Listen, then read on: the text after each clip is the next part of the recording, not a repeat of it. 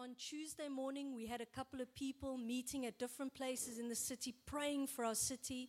Wednesday evening, we met at our house and we prayed for the nations. Had an incredible time just praying for some of the African nations where we already have church plants and praying for the word of God to go out. And then Friday evening, everyone met at our house again, and we decided that it's not good enough to just pray for our community from our garage. So we sent people out to 4 strategic spots in the city. And we said, go and pray for the city there where you are. And I know Mike took our 2 boys with him, and they went with a group to Ilanga Mall. And they prayed for 2 guys in the mall. And one of the guys, Mike asked him, do you know the Lord? Do you have a relationship with the Lord? And he said, I do, but I've lost touch. And Mike said to him, have you considered the fact that tonight God sent a man and his 2 sons to come to Ilanga Mall, and you're the guy we found, and you're the guy we want to pray for? Doesn't that say that God loves you and God is interested in you? And Mike then asked him, do you go to church, and where do you live? And for those of you that know, we meet in Marlow Street. This guy lives in Marlow Street. All right? So the church is like literally next door to him. And another group went off to Mediclinic. They went and prayed for some people. And Ronaldo's just going to share quickly what they experienced there. We had another group that went to pray at the public hospital there at Rob Ferreira as well. And then the 4th group went to Absa Square. They went and prayed for the city, the business sector. But Ronaldo's just quickly going to share what they experienced at Mediclinic. Thanks, Ronaldo. Hello, guys. How are you? Thanks for having us, Destiny. It's a real honor and privilege to be here with you guys. I've been out of school for about 6 years now, and it's really fun to just be back in a school hall setting. And thank you, guys. We went to the hospital. It was a surprise to all of us. I think the leadership actually tried keeping it quiet because maybe there would have been less attendees if they did say, listen, we're going out into the city. And so we went, and myself and Luan, my wife, and Tatenda went to Mediclinic, and Stephen. Sorry, Stephen. And we were walking down the corridor, and I passed this guy, and I thought, he's in a wheelchair, it's in the hospital, he's trying to get out of the door. This is maybe let me just talk to him. And I thought I'm going to walk past, and about 20 meters past, I went back to him. Started speaking to him, and I found out he's actually in my line of work, and we had cool similarities we could talk about. He works right next to my site. So I'm making a long story very short now. We started praying together. I asked him, do you know Jesus? And I have a bit of a history with praying for people for healing and stuff. So I actually didn't really want to do it because I've went through a few stuff with regards to that. And so I wanted to pray more into his life. Obviously, we're in a hospital, so if I started praying for healing, it's the obvious thing. So I wanted to speak into his life, and God gave me a bit of word for him, for his son. And then I felt, I shared, and the guys at the fast, at the prayer night will remember, we had a week of fasting, and through the week I shared, Friday night, I shared about a vision God gave me the whole week. He gave me this vision of like a blue liquid, but it's in small pockets of like cells that flows through our bodies, and everywhere we step, it's like it drips off of our feet and our hands. And he reminded me of that there, and I thought, okay, let me put my hand on this guy. Basically what happened to him is a bobcat, so that's like a front loader that almost cut his ankle off. So it wasn't cut off, and so he was there, and for that, and I thought, okay, let me pray for him for this, because this is the vision God has been giving me. So it should be that if I put my hand on him, that this liquid should flow through. It was the vision that God gave me. It drips off. And so I started praying for him for healing, and asked him, his name is Godfrey. So I said, Godfrey, how does it feel? He's looking at me, he's like, nah, it's painful. So I was quite distraught. I was like, yes, I was really hoping this would work. But left it there and kind of sagged my own head in disgust, like, yes. And he starts he starts making this funny face. I'm like, Godfrey, what's up? No, I don't know. This leg something's going on. So he said, the pain is gone.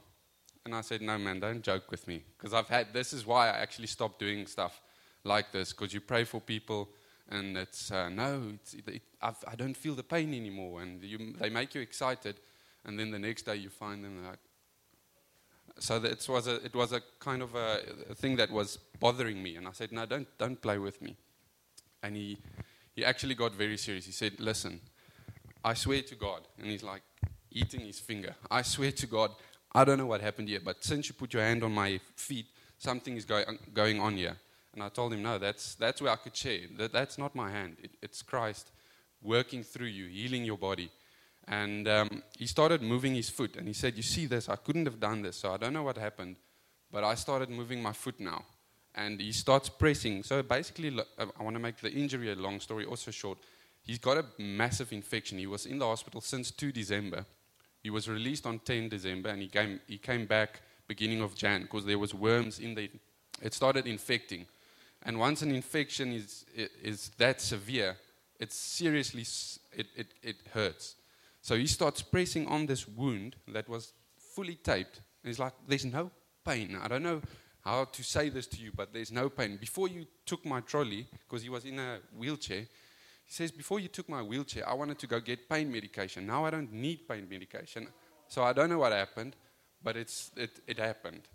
And yeah, so that was, for me, it was very cool. And I got a word yesterday. Sorry, Linda, I just want to share this as well. For me, it was weird. Because I was like, God, what do I do with this now? Because now we pray, this guy gets healed in front of me, which is a miracle. It's not natural. Okay, so now we go back to where we were at Mike's house, and we continue with the braai, and we continue with our lives. And I thought to myself, yes, God, just now a miracle happens, and now I want to process this. I need to process this. It's real. And last night I was busy reading the Word, and I read 1 Corinthians 4. And not by accident, I was reading 1 Corinthians. I was going through 1 Corinthians, and I'm at 4. And then the last 2 verses, it says here, the last 3 verses, Paul writes to the church of Corinth, but I will come to you soon, if the Lord wills, and I will find out not the talk of these arrogant people, but their power. For the kingdom of God does not consist of talk, but in power. And that gave me my answer. That's where God told me, listen, this healing that's the thing that how can I say? That's the definition of my kingdom. That's the power. It's not about the talk. It's not the eloquence. It's not me standing here with a mic and making you guys feel with a mic, but making you guys feel all good, and you get pumped up to go home and do nothing. The kingdom of God is power, and it's power flowing through us, each one of us here, whether it's healing, whether it's praying in tongues, whether it's word of knowledge, prophecy, each one of us. The kingdom of God is in us, and it's to the measure of your faith that you will live that out.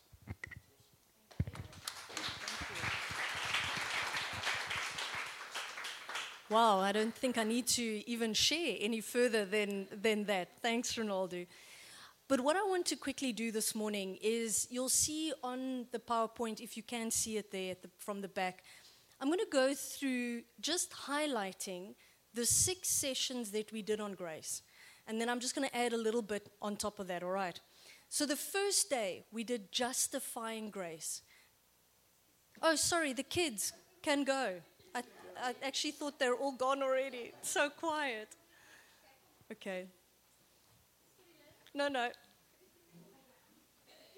All right.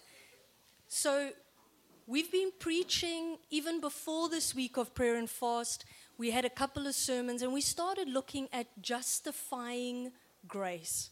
Justifying grace means our sins are forgiven.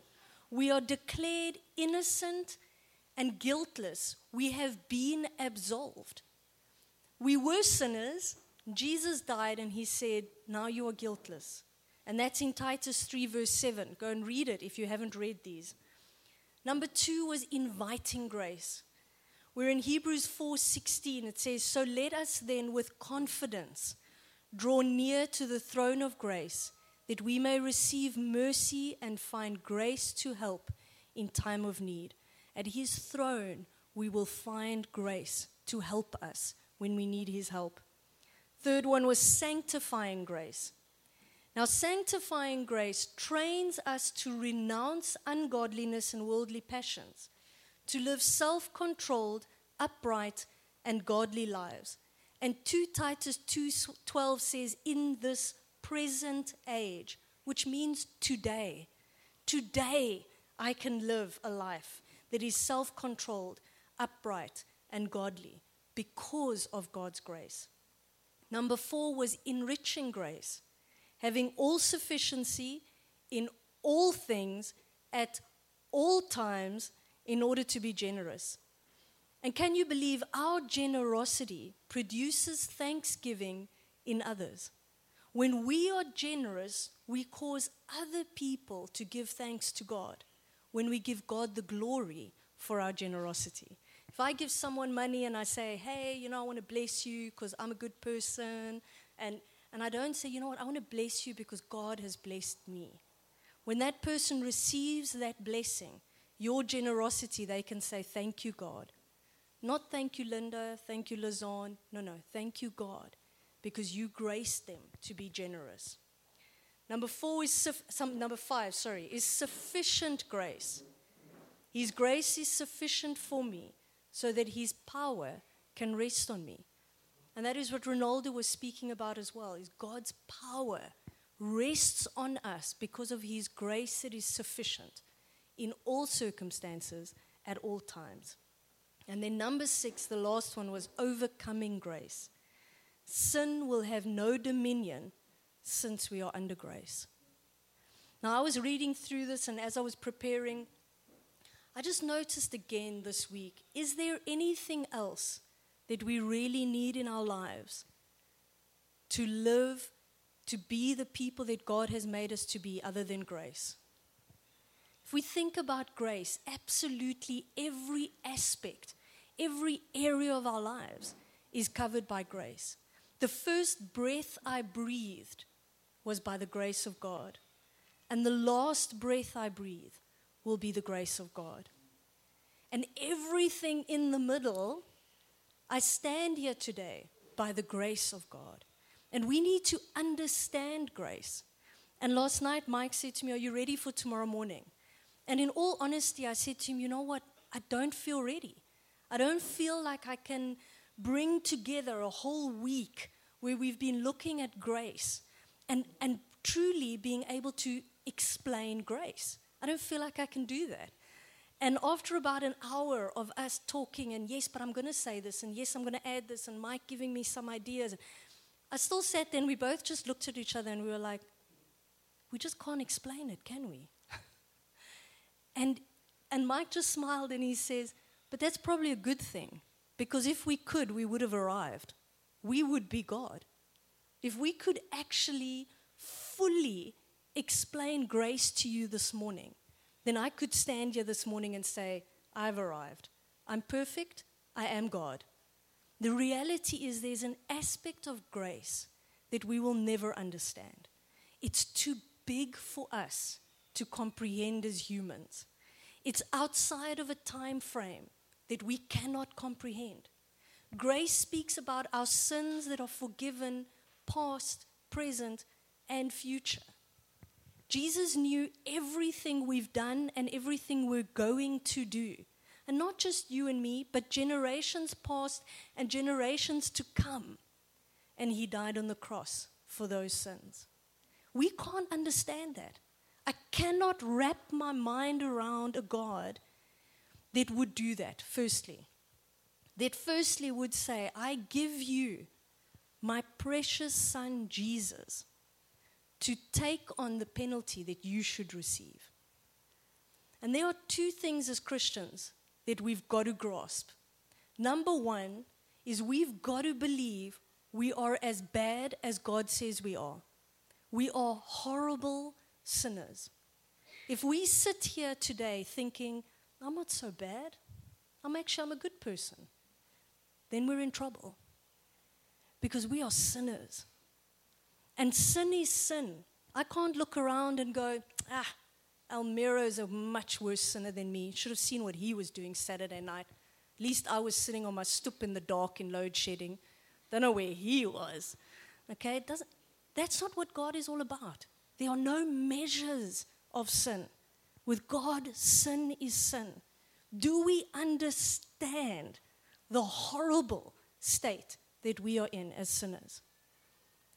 And number 2 is, do we understand how much God loves us? No matter how bad we are, do we understand how much He loves us? Because if we understand how horrible we are, we will repent.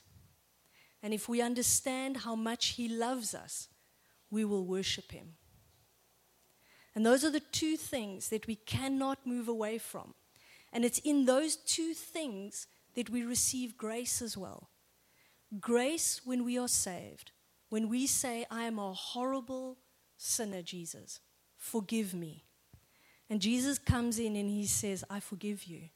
Because of what I did on the cross for you, you are set free. And you will spend eternity with me. That is step 1, okay? That is our first step, is salvation.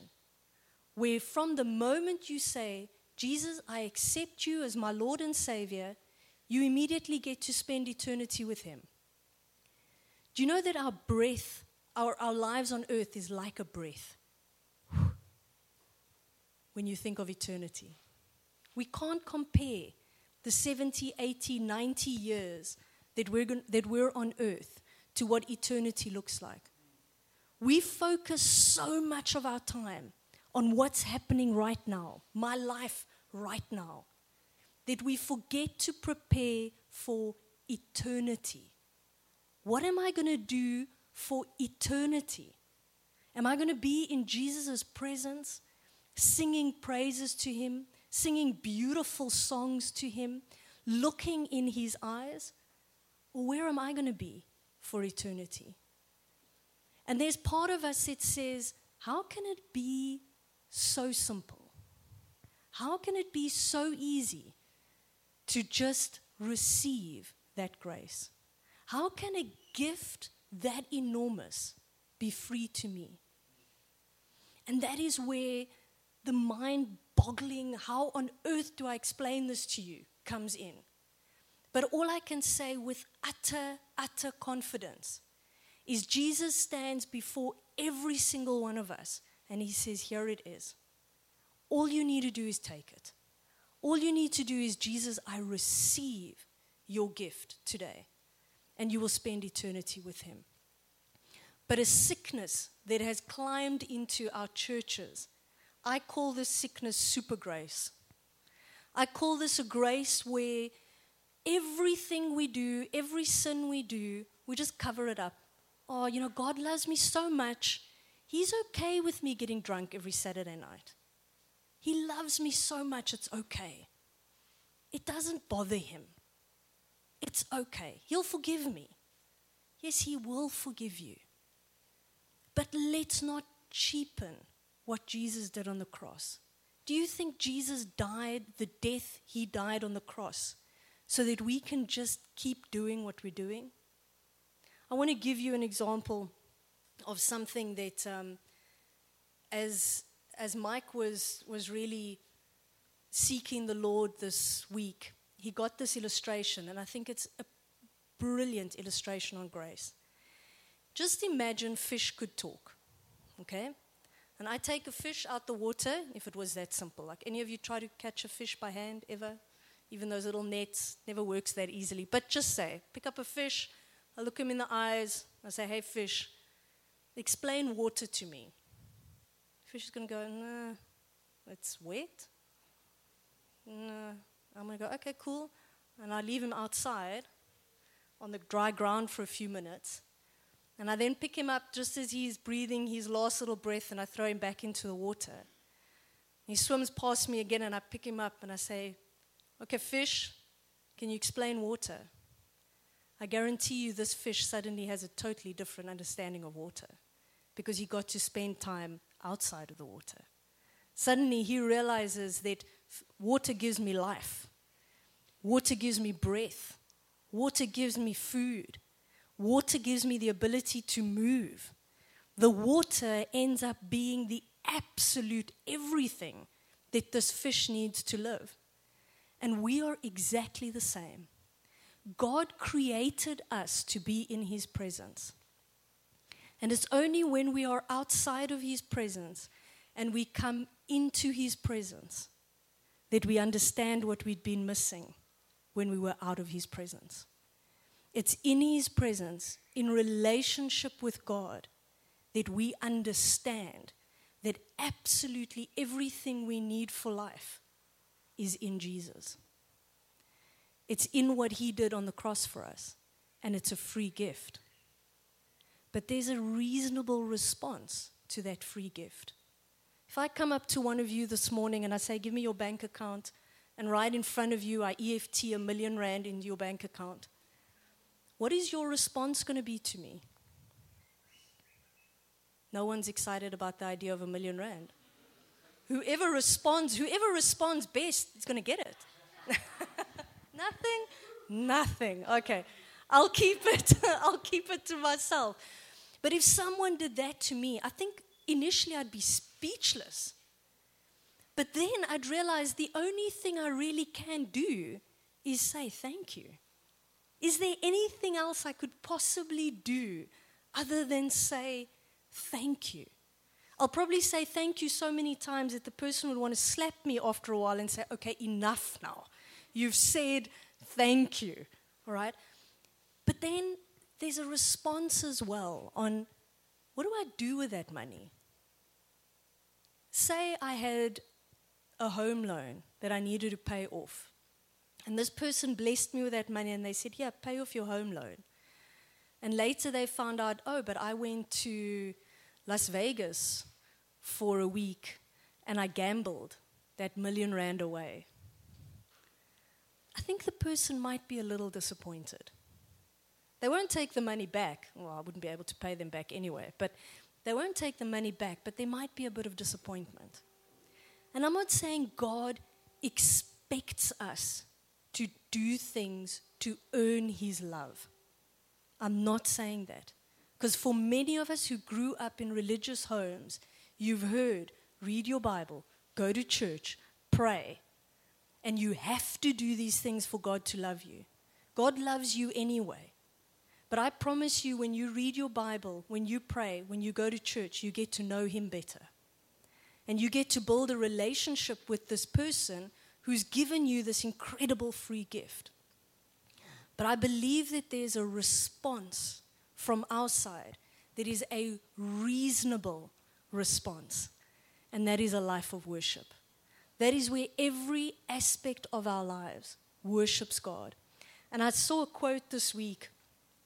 It's a bit, Mike says it's too profound, but it's A.W. Tozer, and he always tends to put things in a very profound light.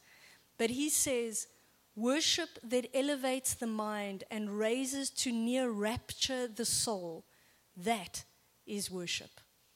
Where all of us gets elevated, where every aspect of us is near rapture, which means almost in heaven, that is worship. Everything we do focused on Jesus, that is worship. And I think I've got one slide there. There we go. So Jesus is our Lord and our Savior. He saved us, free gift.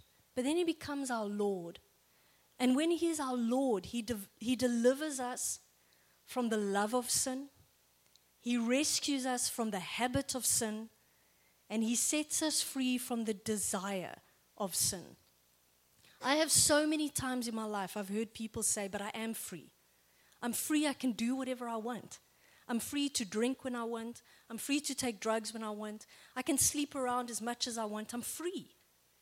And my question is, can you say no to those things? Because if you can walk away from all of that, then you are truly free. Because otherwise you're just their slave. Those things are your master. True freedom is when you can walk away from things and they don't have a hold on you, where only Jesus is our Lord. And that is the aspect where super grace, I believe, has come in. And they've seen Jesus as our Savior. I get to spend eternity with Him, but they've left out the Lord. Jesus didn't just become our Savior, He became our Lord. And our reasonable response to this Lord is to worship Him, is to fall down before Him and say, Lord, I give you my life. Do with my life what you have destined my life to be. And I want to read to you James 4:4-6, because in order for us to receive grace, we need two things, faith and humility. Firstly, you receive grace purely by faith, where when Jesus gives you the gift, you take it. And He says, now you are saved, you will spend eternity with me. I'm your Lord and Savior. You say thank you. You've got to believe it. That takes faith. But the next thing is humility. James 4:4-6 says, therefore, whoever wishes to be a friend of the world makes himself an enemy of God. Or do you suppose it is to no purpose that the scripture says, He yearns jealously over the Spirit that He has made to dwell in us? But He gives more grace. Therefore it says, God opposes the proud, but gives grace to the humble. And when I read the scripture, I just realized again, how many times have I read the God opposes the proud, but gives grace to the humble? And I thought, okay, cool, I can be humble. I can humble myself, stay humble, realize that everything I do is because of God and only God. And when I was preparing, I looked at the top part from verse 4. And I often find that we take verses out of context, and that's all we read. And we look at verse 6 and we go, oh, yay, God's going to give me more grace. But let's not forget what it says, where it says He yearns jealously over the Spirit He has made to dwell in us. He wants to dwell in us, and He is jealous of that space in your soul and in your spirit that is His only. And because of that jealousy, He gives us grace to say no to sin. He gives us grace to say no to the things that take up His place in our lives, because He's jealous for that space.